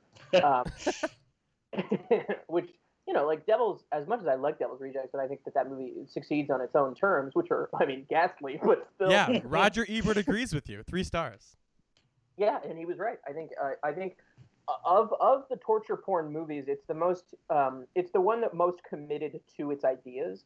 I think even more than Eli Roth, even more than I don't know, like Wolf Creek, I love very much, but I think that movie is so pretty that you can kind of dissociate a little from the horrific things on screen. You can't really do that in Devil's Rejects, which just feels like one shrieking horrible torture. Yeah, like you're along for the ride with those fucking people. Exactly. And, it feels very 70s in that way. Whereas something like Wolf Creek is a little more Texas Chainsaw, where if you wanted to, you could just pay attention to the craft. It's difficult to do, but it's possible. And Devil's Rejects is not really like that, where it feels like you're looking at, like, that's a movie that genuinely feels like crime scene footage. Like somebody released the record of these murders. Like the movie Snuff, I don't know if you guys have seen that. Like that was purported to be this thing that they like dredged up in Argentina or some bullshit, and they're like, oh, they're really killing people in this. And they're like, no, you're not. There's studio lights. What are you talking about? That Devil's Rejects is the closest a mainstream, fucking whatever 4-quadrant movie or whatever they call those, felt to real danger. Totally. And I think there's a little of that here, especially in the opening when it's just like Lori on the like almost like an autopsy table. She's not dead. Yes. But like they're like looking at her fucking fingernails and her hand, and like I've never seen slasher movie viscera and gore be that like medically accurate, I guess, and just like horrific. Like genuinely horrific. It's a little like the bit in No Country for Old Men where Shiger has to clean his wounds in the hotel room. Yeah. Except that, unlike that character who is meant to not feel things and like pain is a sign of weakness and blah blah blah, that whole McCarthyist worldview. Everyone in Halloween and in Rob Zombie's movies in general, they scream when bad things happen, which makes it that much harder to both like watch and not watch. You can't look away from the things that everybody is going through in this film, which I think is like, that is such a loving gesture in its horrifying way, where he really believed in these characters, and that if he was going to do this again with them, he was going to make sure that you remembered everything that they went through, that this wasn't just studio product. It wasn't that he made the movie because the movie needed to be made. It was, he was going to do the logical thing with this and make you sit through, rehab and therapy and surgery and like actually understand what it means to have gone through all this, because that ultimately is, that's like the Rob Zombie ethos, is that every knife wound in other movies is just fiction, and he kind of wanted to mean more in his movies. And I love also about Rob Zombie that when they interview him, he doesn't say shit. He doesn't talk about any of this stuff. He doesn't have all these like kind of canned therapeutic answers about like the function of horror movies. He leaves that to us. I was just gonna say, like, I think he's a fan of your work, Scout. Am I wrong? He's read a piece of yours. Am I crazy? he read my. I don't know that he saw my Lords of Salem video. I hope that he has because I love that. But he definitely read and used my review for Ebert from Three from Hell. Yes, because you gave Three from Hell like a 4-star on RogerEbert.com review. I think I was the only person. Well, of course. Of course you're the only person. That's the most Scout thing I've ever heard in my life, and I love it. But the thing was that, like, I was, the thing I think that sometimes gets lost, especially as the kind of lines between people like me and the makers of these bigger, movies, especially genre cinema, that line is so easily blurred. I mean, you look at, like, Scott Weinberg and people like that, Walter Chaw, these are, however good they are at their job, and Walter is frequently an incredible writer, like, there's this sense of, like, camaraderie with the people that you're doing these things with. But Rob Zombie is not really that guy. Like, yeah. Rob Zombie hasn't reached out to me. He hasn't said any of these things, which puts me in a position where I can still be very excited for the stuff that he does. Right. And, like, the impulses where I can kind of guess where he's going to go, but I can't really predict it always because he is genuinely unpredictable. And when I was listening to these commentaries, I think I was expecting or hoping that he would talk about the things you're talking about and be like, yeah, I made this movie because fuck the studio. I want them to sit in this trauma. He doesn't really say that shit.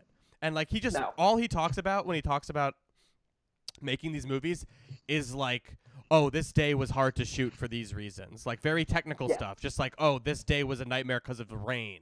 Like, that's the information I get from him, which is like, if you're interested in that stuff and technical filmmaking, it's interesting. But I constantly am just like, Rob, tell me what Scout is telling me. Tell me the stuff. Like, I want to hear it from the horse's mouth. You know what I mean? Right. That's the thing, is that if he starts doing it, then I'm out of a job. Yeah, that's fair. But, like, without the Scout Tafoyas, does the Halloween movie catch on? Do people understand it and, like, know what it means? I think they do. I just think that without I should say this, because I have the audience that I do, limited as it is, and certainly limited to sort of margins of critical culture. I think that it still happens. You just don't hear about it. That's the difference. If without, like, Willow, Caitlin McClay writing about it and talking about it on her social media feed and on her amazing Patreon. Her reviews on Letterboxd. She put her Patreon thing on Letterboxd. It was the best thing I've read about it besides your nylon piece.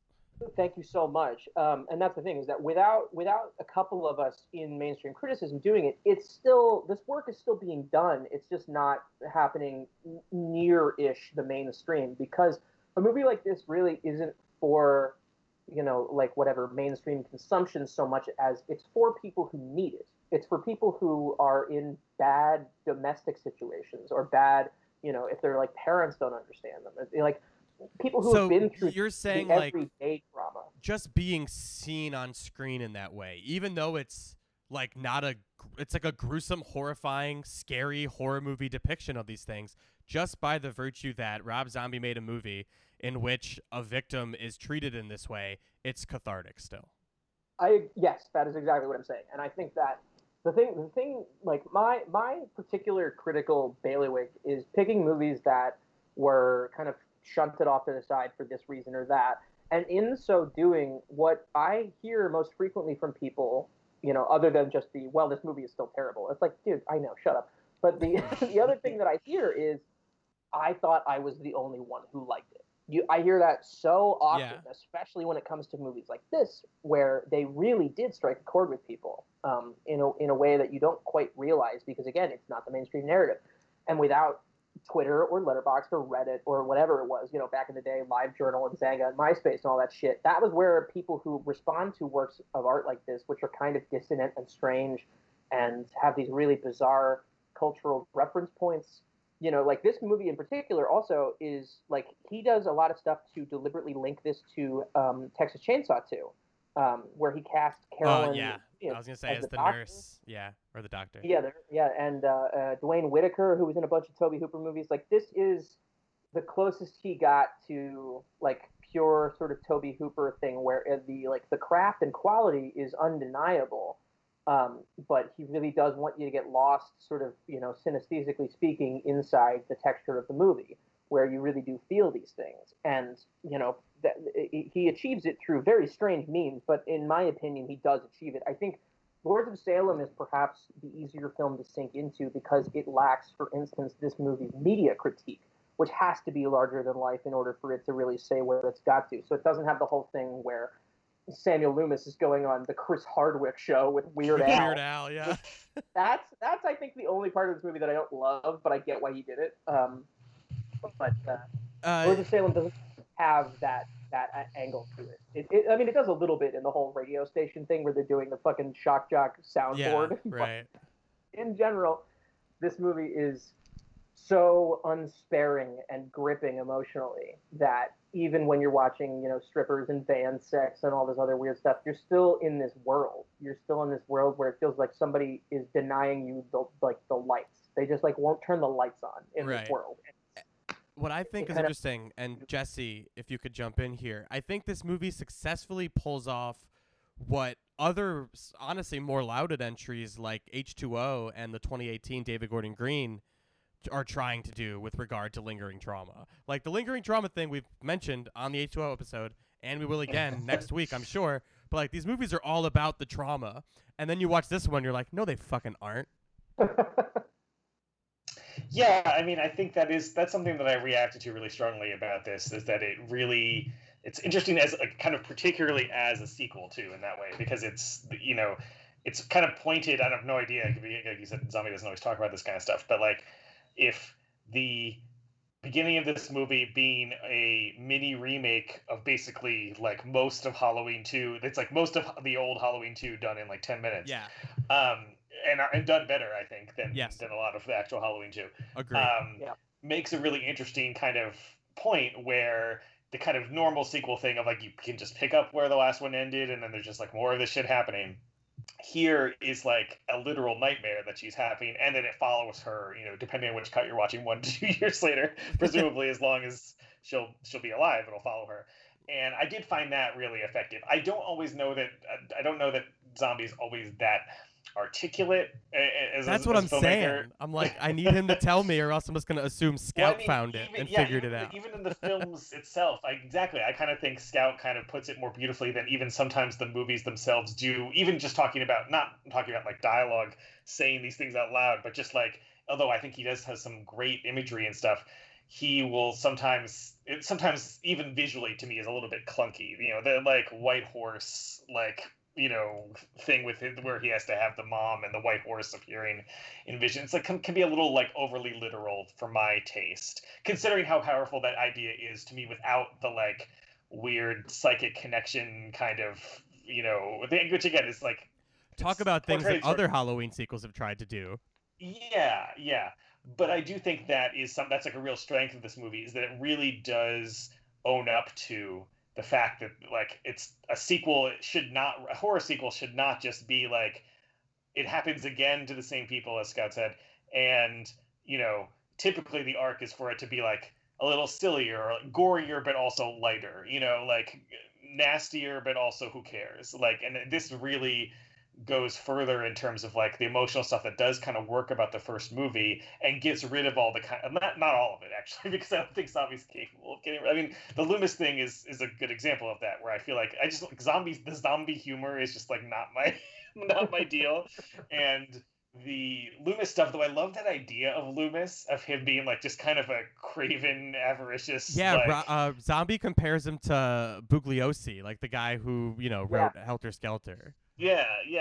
I love that idea. I don't think that Zombie. This is where I think where his writing, as I had the problem with in his first Halloween movie and some of his other movies, the writing falls down a little bit because I don't think he writes as funny or as nuanced a portrait of this kind of character in Loomis as would really serve what he's doing, especially the way the movie turns, or what the movie does with Loomis at the end. It just kind of feels you were watching a lot. In the director's cut, there's even more of Loomis being a dick and not learning his lesson. And he's already kind of done that in the first movie. Yeah, I mentioned last week that I liked that Loomis is kind of half a doctor and half exploiting the situation. And here he's fully gone off the deep end. Yeah. And weirdly, this one, though it's the least kind of straight horror of anything in the movie, it's also kind of the most slasher sequel-y to me, where it's okay, he's doing the same thing with Loomis, except it's both nastier and broader, like in a weird way. So that stuff, yeah, I think I agree with Scout. That's like the stuff, and him on going on Chris Hardwick with Weird Al doing cracking jokes and stuff.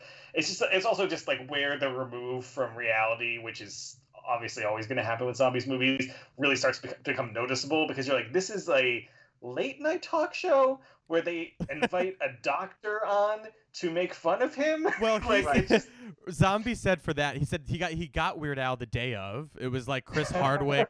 He got Chris Hardwick, and Hardwick's like, I had dinner with Al last night. You want me to see if he would do it? And he said, yeah. And they flew him in the next day, and that was it. So like, and his idea was like, we want to show that Loomis is just like, he's so silly. He's on a fucking TV show next to Weird Al. Like, that's how silly his life has become. But like, I feel like it's they a got lot. that before they brought that out. Right. I think the problem ultimately is that it sort of hints at a wider world in a way that I don't think necessarily serves the world of this story, where Haddonfield is such a fucking nightmare town and a completely it's like such a Twilight Zone location that by bringing national attention in that way, it kind of opens it up in a way that I don't think serves the story. Where the idea that you still have, like, for instance, all the stuff at the at Sheriff Brackett's house feels so removed and so tucked away in such a kind of productive fashion, where they're literally like living where no one can find them and going through all their traumatic issues by themselves out there. Like, there's a kind of a safety to that, and like that's the mechanism, but he still finds them anyway. And all the stuff with Brad Dourif, I think, is the strongest that this movie gets, where when he, like, first of all, him trying to be a normal dad is so endearing and so watchable. Because he's like the best fucking actor in the world, who is only relegated to like a character actor. Yeah, I think Brad Dourif is indeed probably my favorite, like, living male actor. I think that he's definitely my favorite voice of Chucky. You don't like Mark Hamill? It was I did kind of like it, but it was not Brad Dourif. Not the same. Yeah. Now Brad Dourif, I think and especially he's another guy that Toby Hooper used. He's in Spontaneous Combustion, for instance, and I think he's allowed to do better work in genre stuff, like on Deadwood and here, than he is in other projects. As good as he is in normal shit. I mean, like, and again, the reason that people like Rob Zombie and Peter Jackson know him is because he did such hard work in the fucking trenches back in the day, where, he's in prestige shit like Ragtime and One Flew Over the Cuckoo's Nest, but in weird things like fucking Spontaneous Combustion and his performance in Exorcist 3, of course, is like legendary. But like we talked about in this podcast, I'm sure you know, because you know everything about movies. But like he shot that whole thing, and it was like incredible. And like none of that footage is even in the movie because they had to reshoot it when they cast Jason Miller in that like dual role. So like the guy is he's the man. I love him. He's incredible. He's absolutely just real heartbreaking here. Yeah, and the whole bit, and they extend it in the director's cut, where he goes in and he finds Annie Brackett, he finds his daughter on the floor of the bathroom, and again, that's the stuff that I know that Rob Zombie would do that nobody else would, because nobody else would have made that crime scene look as fucking horrifying as he would have. Yeah. And then nobody also would have done a thing where her father mourns her on screen in agonizing fucking screams and wailing. And then that thing where they find him later on the porch swing, looking just completely lost. Like, that is, I don't know why it took, 10 movies for them to get to a moment where you're like, oh, that's what it feels like. That's what it's like when somebody comes into your life and stabs somebody that you know and completely upends your worldview and your belief system, and everything you thought was good and normal is no longer true. Like, and the way he like cuts in the 7-year-old Annie photo, like, oh my God. It's almost like, I want to say a critic of this movie, like maybe if Jesse didn't find that effective, would say like that's cheap and manipulative. But I just buy this movie's, I'm picking up what it's putting down, and like I'm on that level where it's like, this is gutting me the way Zombie intended it to. Well, it's so interesting to me that he uses Danielle Harris in this part in the first movie and in the second one. Yeah. Which so like it's not satirical because the movie is like ultimately trying to be pretty serious, but it does kind of read as like a scan as sort of a critique of other Halloween sequels and just their very existence, where Danielle Harris is certainly in multiple Halloween sequels and never really well served and never really kind of back off from what happens to her character when she's a child at the end of Halloween 4, and then just sort of ultimately end up discarding her in kind of in brutal and in kind of thoughtless ways. In this movie, she does meet a terrible end, but it is so much more wrenching, and it's not even her character from the Halloween continuity or whatever. They just give her like a real person to play. Yep. And it makes you really aware of how ill-served actors and characters are by a lot of these horror sequels, when he kind of repurposes someone from the kind of Halloween legend or whatever and gives her someone who feels a lot more close to the ground to play. And it's a really nice performance and also very sad. Extremely sad. And I like what you're saying there about like giving someone a real person to play, because that I find to be true of everyone in zombies movies, no matter how small the parts. Like, I think my favorite moment in the first Halloween movie is probably the 10 seconds where Annie Brackett comes to pick up Laurie Strode to take her to, their babysitting gig.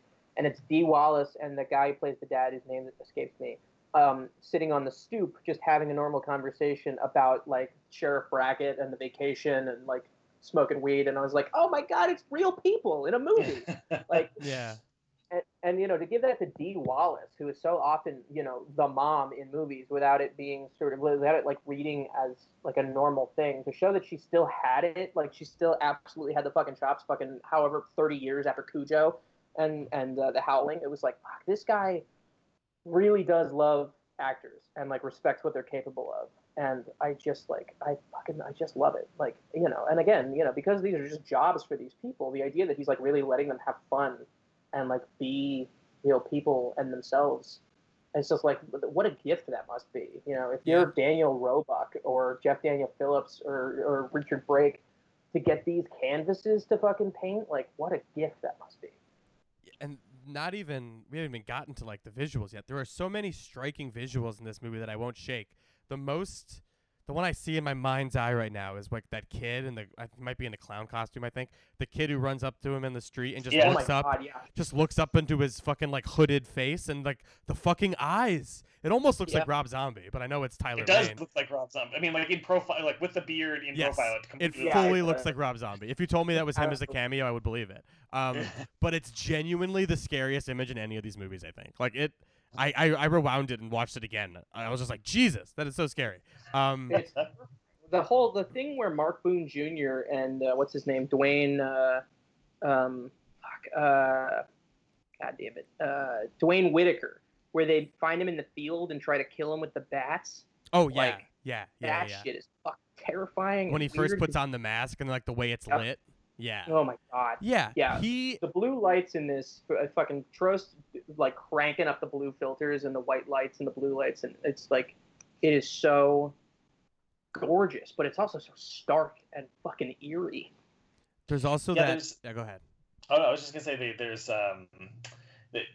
watching this movie. This was true to some extent of the earlier zombie Halloween, but especially this one. After watching all the other ones, it's so clear. It kind of, in retrospect, it makes me like some of the other ones less, or at least feel less warm towards the kind of what I identified at the time as being like, well, none of these movies are spectacularly well made, but they're, they've got that kind of core competency that you sometimes see to a surprising degree in like 80s and 90s slasher movies, where you're like, oh, this is just kind of like the baseline for being okay, craft. Yeah, it's there. It's but in watching this, I was like, oh, this is like the most easily the most visually interesting one since the first Carpenter one. And it makes you realize how kind of dull looking the other ones are, even though they have some cool flourishes or like some, they're not usually incoherent to watch or anything like that. But this has a real kind of visual personality, and there are memorable shots. There's lots of like kind of the smeary kind of reflective shots that they do that kind of make him look like he's through some kind of haze, are really memorable. And there were images watching this again after 11 years later where I was like, oh yeah, I remember this from watching it in 2009, which is a major accomplishment for a movie I had not seen since then. Yeah. Yeah. I totally agree with that. There's that scene that I actually found out in the commentary that this was something he thought up at the moment because the rain ruined the outdoor scene that they had written. But it's that dream sequence which like we're in Michael's mind and we see like the skeleton with the Michael mask on the top of it, and there's like the Halloween goblin creatures at like a dinner table. Yep. That haunting imagery is so fucking amazing. And it's just like, I would hate this if it were shot by anybody else, but like Rob Zombie made that scene fucking work. Like there's this creepy like pumpkin head goblin creatures and just like a skeleton with a Michael mask on it, but it genuinely fits the look of the movie. Yeah. It's just a harrowing and devastating and heartbreaking movie, and I feel like it really earns all of that. And yeah, Brad Dourif certainly doesn't hurt. Oh God, yeah. Him like running up the stairs, like already knowing that it's happened. No, it hurts. Oh, Love God, hurts. it's so Love smarts. Yeah. Or whatever. Do you guys have feelings / opinions about because I'm in this weird position of having seen the theatrical cut, which I know a lot of people. Willow's review, I think that you mentioned from Letterboxd, talking about hating the theatrical cut or saying that it's worthless. And I've seen this weird 1.5. I've seen like Halloween 2 and Halloween 2.2 or something where like Brett and I were talking about weird DVD releases where I've seen like a hybrid version as well as the theatrical cut. Would you guys say that the theatrical cut is like, ignore this, don't watch it in favor of the director's cut, or do you feel like they're kind of doing slightly different things in equal ways, or what's the deal here? I think you can get a lot out of the theatrical cut. I went and saw that in theaters, and I enjoyed it. But I think that ultimately the director's cut is the like pure distillation of what Rob Zombie brings to a project at his best, and it's just so much more heartbreaking and so much more effective when you watch the director's cut. And when I watched the director's cut with commentary, a lot of it you find out is basically Rob was like, yeah, this was something I cut at the last minute, and then I watched the theatrical version, and I thought this would add color. So it really is just some of it's really minor, like an insert here and an insert there, that really just all helps his ultimate vision of, like, I'm making a movie about the victim Laurie Strode, not about the killer Michael Myers. And I think the director's cut really underscores that. And I haven't seen the theatrical since theaters because it's not on the very fancy, expensive Shout Factory set. It's not in there. You have to get like a Canadian Blu-ray if you want the theatrical. But do you remember, or Jesse, did you read how the theatrical ends and how it's different? Yeah, I didn't really remember. I know that I guess the shot is the very last shot is the same with her in the room, in the white room. Yeah. And I guess I did read that in the theatrical, she is now I'm blanking. What had happened? She doesn't take the knife. She's like, and he doesn't shout "die" at Loomis. I think it says the police discover Michael's location, blah, blah, blah. Loomis arrives and goes inside to try to reason with Michael, but when he tried to resuscitate Laurie from her hallucinations, Michael grabs Loomis and stabs him to death before being shot through the cabin window by Brackett and impaled on a rake. Apparently released from her visions, Laurie walks over to Michael and stabs him to death with his own knife. The shed door opens and Laurie walks out wearing Michael's mask. Oh, right, and the sort of the Halloween 4 style implication. And then this is kind of wildly different. So it ends with her taking the mask, and then later Laurie sits in isolation in a psychiatric ward. In the director's cut, not only because I watched it twice and like and he explained it on the director's cut commentary, but like the ending in the director's cut, 100% at least to Rob Zombie is like Laurie is dead.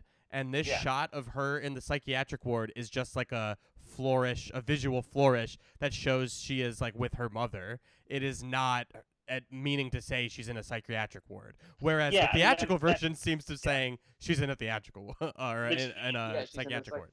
Which is, and it tracks much more that it's a dream thing because it's like it doesn't actually look like a psych ward. It looks like a music video. Like, it's a long hallway. You know what it looks like? It looks like that one shot in Incredible Melting Man with the nurse running down the center of the ward there after being attacked by the titular Incredible Melting Man. The eponymous Melting Man. So pretty definitive differences there in the theatrical and director's cut endings, at least what the implications are. Even though it's the same shot, it's totally different. It's like The Godfather Coda. The ending is totally different. Yes.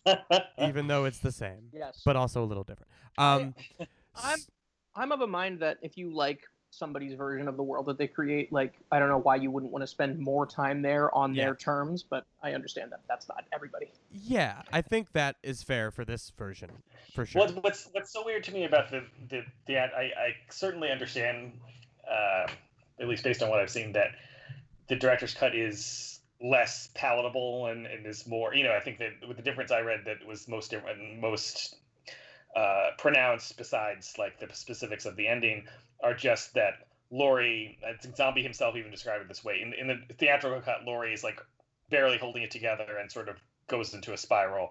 And in this one, she's like, less barely holding it together and is kind of fucked from the start. And I can see how dramatically you might say, well, maybe it makes more sense for her to have a spiral rather than start off bad and get worse.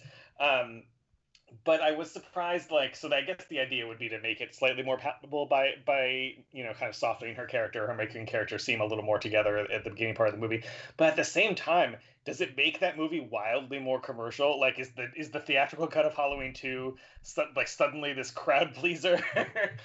So it's just like a weird thing to me that they wanted Rob Zombie to do this sequel, but then when he did it, it was like, it's not as if the theatrical cut is much more in line with the previous movie, which itself is not exactly a crowd pleaser, but was a pretty big hit.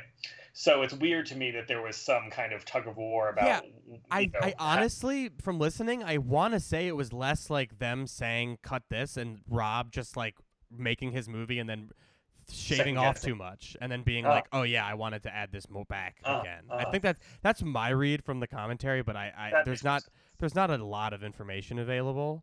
Yeah, and that kind of makes more sense to me in that I feel like watching, as someone who's sort of agnostic about zombie stuff, watching his first crack at Halloween, it kind of feels like he's figuring it out, and I really like about half of that movie, and it doesn't completely work for me, and then I feel like he gets two is much more, both distinct from the first one and distinct from other Halloween movies, and even in some ways I think distinct from his other movies that I've seen, in a way that I'm like, oh, he's really is starting to figure out where it makes sense to overlap his interests with Halloween. So I could see how more time would help even more to kind of clarify that, because he is like a filmmaker. It's not like he's not an amateur or anything at this point, but this was his fourth feature after this first Halloween. Malik Akkad had. Oh, go ahead. Sorry.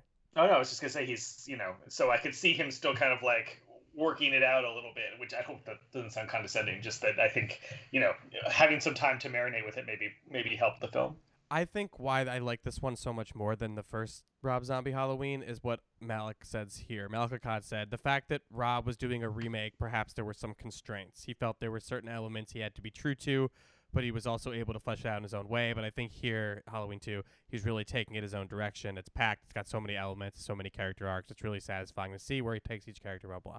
So, I agree that you said you liked half of the last one. And my question is, which half did you like? The half that was Rob Zombies or the half that was the Carpenter movie that he just remade?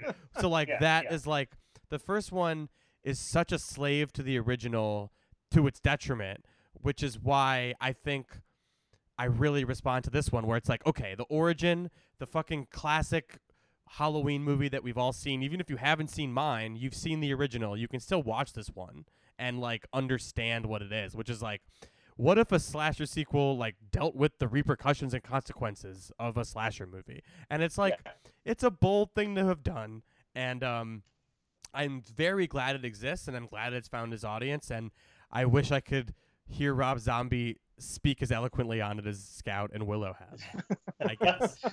My one question, this is a completely an annoying continuity nerd question. Am I wrong in thinking Loomis got his eyes crushed by Michael Myers' horrible fingers in the first one? What happened with that? I think in one of the cuts he did. Yeah, I think in one of the cuts he didn't. Yeah. I see. Yeah. Classic choose your own adventure ending to make the next one better. One of my favorite things I learned from the commentary is that Malcolm McDowell almost didn't do this sequel. They were planning on him not to be back. And then at the last minute, he said he would be back. And he apparently shot, I want to say for, maybe it was a week, but I want to say a day. They were he came in, he got a hotel. If you notice all of his scenes, either in a car or in a hotel room. Or in a hotel. Yeah, it's it. They said they got him, they picked him up at the airport and got him a hotel room.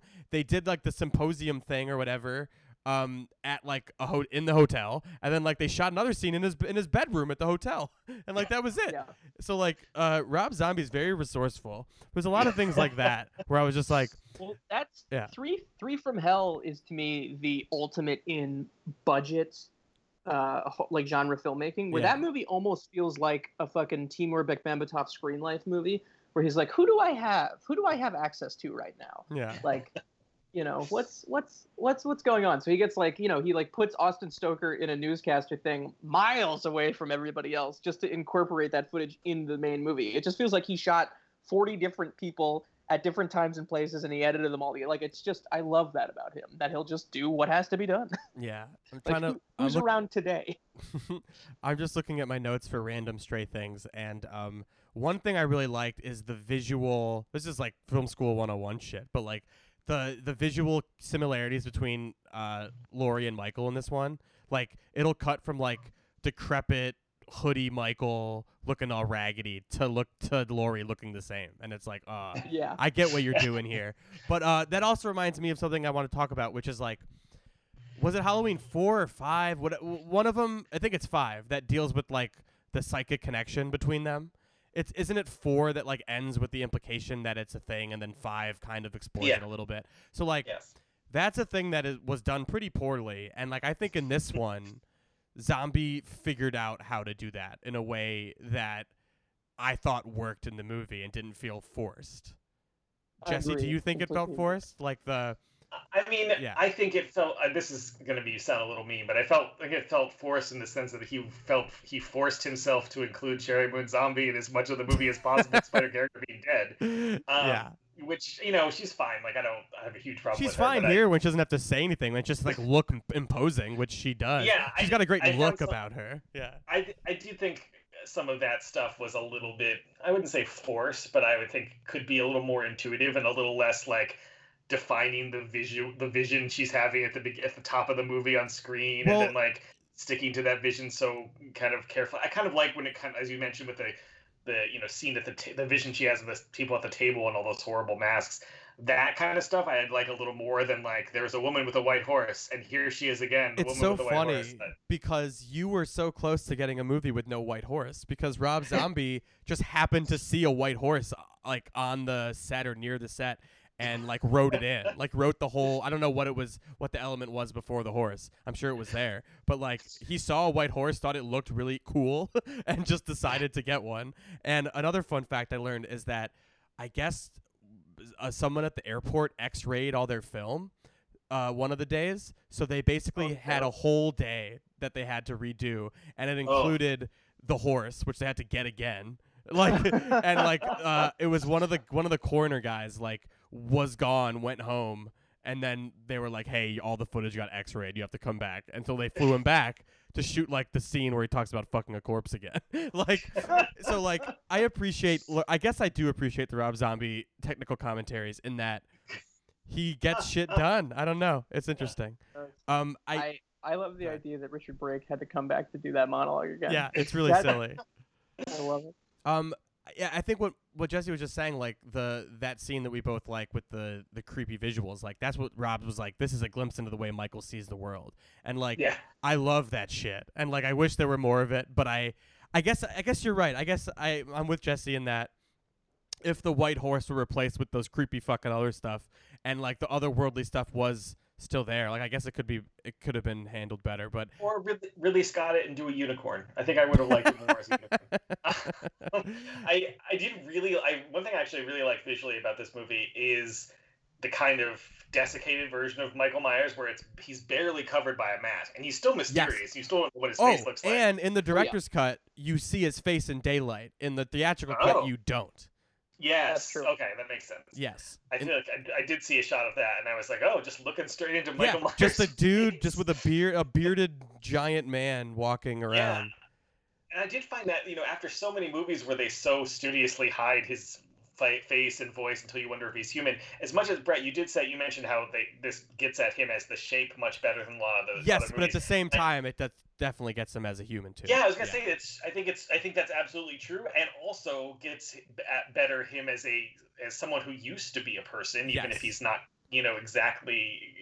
I think that's very well put, overflowing. because the whole other first movie, the whole hour of the first movie is like, look at him, he was a person, and now his mom is dead, and he's now just the Hulk, a shell of a person who doesn't even speak Yeah. anymore. And also, I'm in favor of any franchise reboot that reimagines the famous character as a hobo-like figure. Yes. That's what I liked about the first half of Man of Steel, is that the hobo Superman. That's why I love the We've Wolverine, already had the hobo. Well, we got hobo Michael hanging. We got Michael hanging out with a hobo. Yeah, We've never had hobo Michael. That was pretty good, but I like him here as a real hobo. I mean, because he's been living a hobo lifestyle. He he kills those dudes in the For ambulance. either 1 or 2 years. Yeah. He knows the He spends 1 to 2 years just like wandering around eating animals off, or whatever, eating dogs or whatever, and like presumably, grunting and wandering and stuff. I want to say something. This may have been a deleted scene. I want to make sure it was. The scene where she's eating dinner and throws up. Is there anything intercut with that, or does she just go throw up? Yeah, that's in the version I watched. There was something intercut, right? Is it intercut with Michael eating a dead dog? That's what I thought. Is that what it is? Yeah. I might be misremembering. Like, I might have misinterpreted what was happening in that scene, but that is what I thought. Yeah. Was Okay. That Either scene. in the director's cut or a deleted Like scene, eating a dead intercut dog. with her getting sick at dinner is Michael like going to town on a dead dog, just eating it. That rules. I guess I can see there, thinking about it more, maybe I can see where the director's cut would be a little further for some audiences. Yeah, than the it's original. great. Well, it's like, you think there's a psychic connection? How about an esophageal connection? That's right. Yeah. I do really love. I do like some of the stuff that I immediately responded to in this movie when I first saw it was that stuff with Brad Dourif and the girls at home, just like bickering about what kind of pizza to order. I was like, Absolutely. Yeah, the that's some really cardboard, nice stuff. gluten-free or whatever the hell that she Yeah, wanted. stuff Whole you're wheat asking for. crust. Yeah. Whole wheat Yep. crust. Yeah, and that's the stuff that I think was. It's a little bit there in the earlier zombie Halloween, but it kind of gets drowned out for me in all of the as splooge on your floppy- flappy tits. Yeah, exactly. That girl's got quite a dumper on her. Exactly. Like that stuff is, there's still, the dialogue is still heightened in this, and I think the way that the girls talk to each other definitely sounds a little more like what Rob Zombie would talk to girls like if he were a girl than what I think a lot of girls that age actually sound like. But it's so much more of the humanity is teased out in those scenes, and it feels so much like, I don't know, it just feels like it's, there's like something kind of dirtbaggy about it, but it's also very kind of like sweet and naturalistic in its weird way that I really respond to. Well, I think the scene, for instance, when they're in the coffee shop, that got pretty close. Like I remember seeing it at the time and thinking, I have heard young women talk like this. Like and that's certainly more than can be said for anything in Devil's Rejects. Oh yeah. Are we talking about like horny Angela Trimber? Like, yeah. Yes, yeah, Yeah. exactly. Doing great work. And Yeah. Bree Grant lately of 12-Hour Shift. Oh, that's right. Anything else to talk about? Oh, funny thing. The guy you mentioned who I said gets his head bashed in, what's his name? Oh, Jeff Daniel Phillips. Yeah, well, Rob said he cast him because he was the caveman in the Geico commercials, and he loved that. That was a fun detail. I have a theory that Rob Zombie is a little like Val Kilmer in that I think half of the stories he tells are fake and they just sound funny to him while he's doing them. And because his name is Rob Zombie and he looks the way he does, nobody ever questions Yeah, him. absolutely. Well, there's Sure. all these cryptic articles I found when it's like, I was going to say, like, you already mentioned it, but like Halloween 3D was quickly put in development and then fell apart. There's all these cryptic things that Rob was like, oh, you'll find out one day why I couldn't do Halloween 3. And it's like, no, you just didn't want to do it. Like, he's very cryptically said there's like a reason, and I'll tell you, and you'll find out one day. And it's like, no, it's been 11 years. No one has found out. It's not gonna happen. I remember too. Somebody telling me that they saw a Q&A with him after Lords of Salem, and they were like, "What's the significance of the George Méliès Trip to the Moon poster in her bedroom?" And he's like, "I don't know. I like that movie. I guess. I like that thing where it's just like, do the work yourself." Yeah. It reminds me of at that screening of The Irishman, when anytime Joe Yes. Pesci got a question, not only would he not say anything, he would have his like lady sitting next to him translate or tell him what it was again, and then he would be like, Yeah. no. And that would be his answer. It was incredible. That was some next level trolling. That fucking ruled. That's exactly what you should do, by the way, when you're at a Lincoln Center Q&A. Yeah. Bring a translator, even though you speak English, and then never answer any of the questions. Yeah, what was that? Talk to my woman over here. Then she'll tell me, and we'll get through it. I don't know if there's anything else. We don't need to go through the plot of this one. It's pretty much. This movie's not about plot. It's about feeling.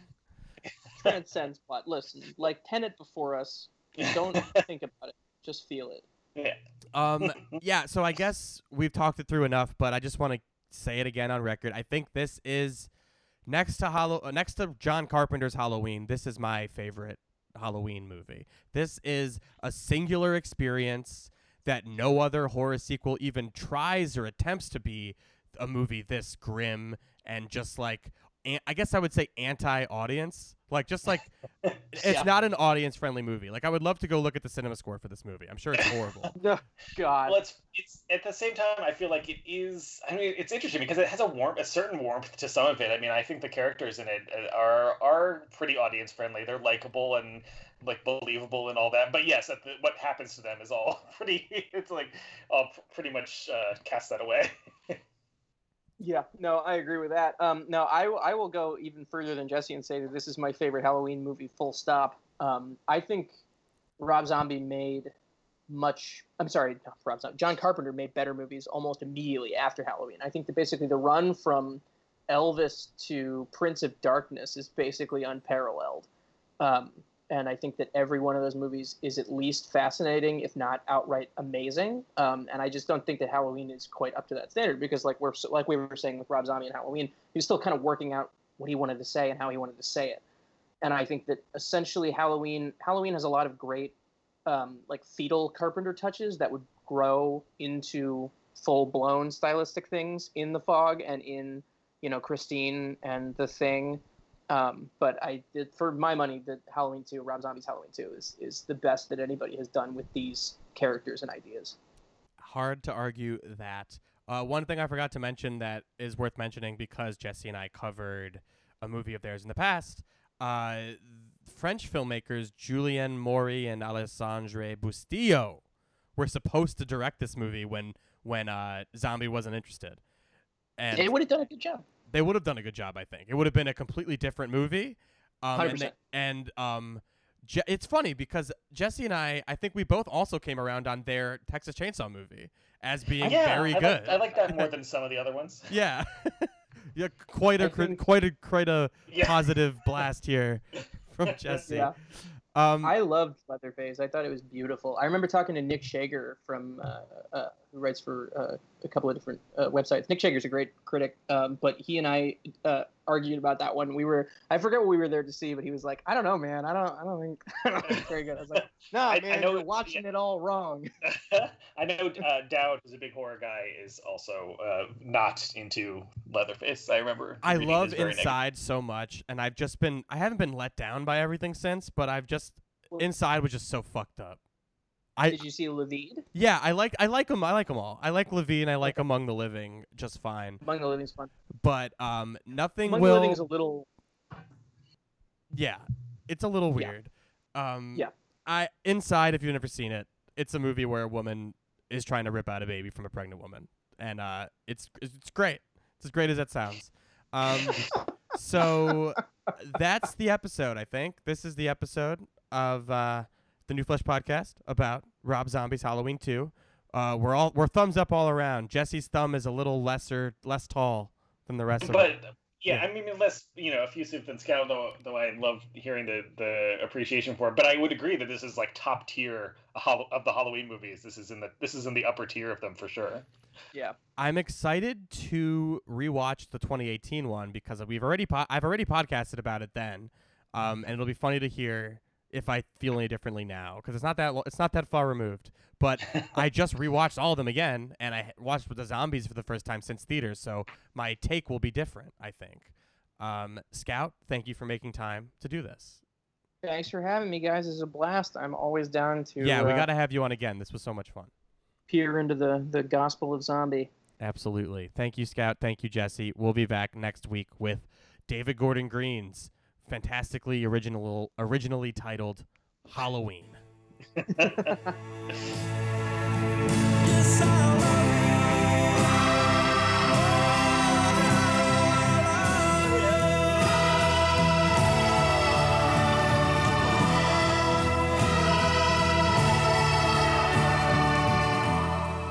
Gazing at people, some hand in hand. Just what I'm going through, they can understand. Some try to tell me thoughts they cannot defend. Just what you want to be, you will be in the end. And I love you. Yes, I love you.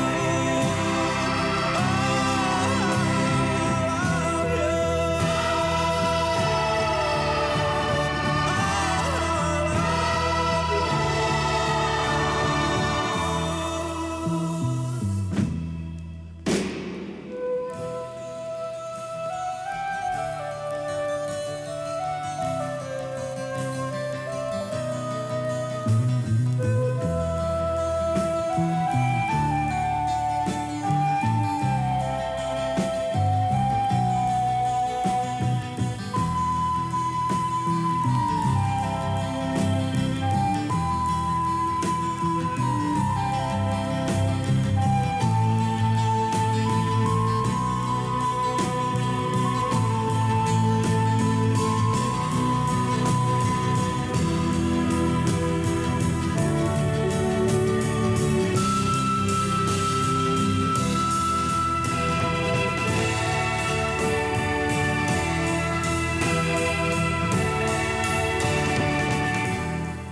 nights in white satin, never reaching the end. Letters I've written, never meaning to send. Beauty I've always missed with these eyes before. Just what we drew.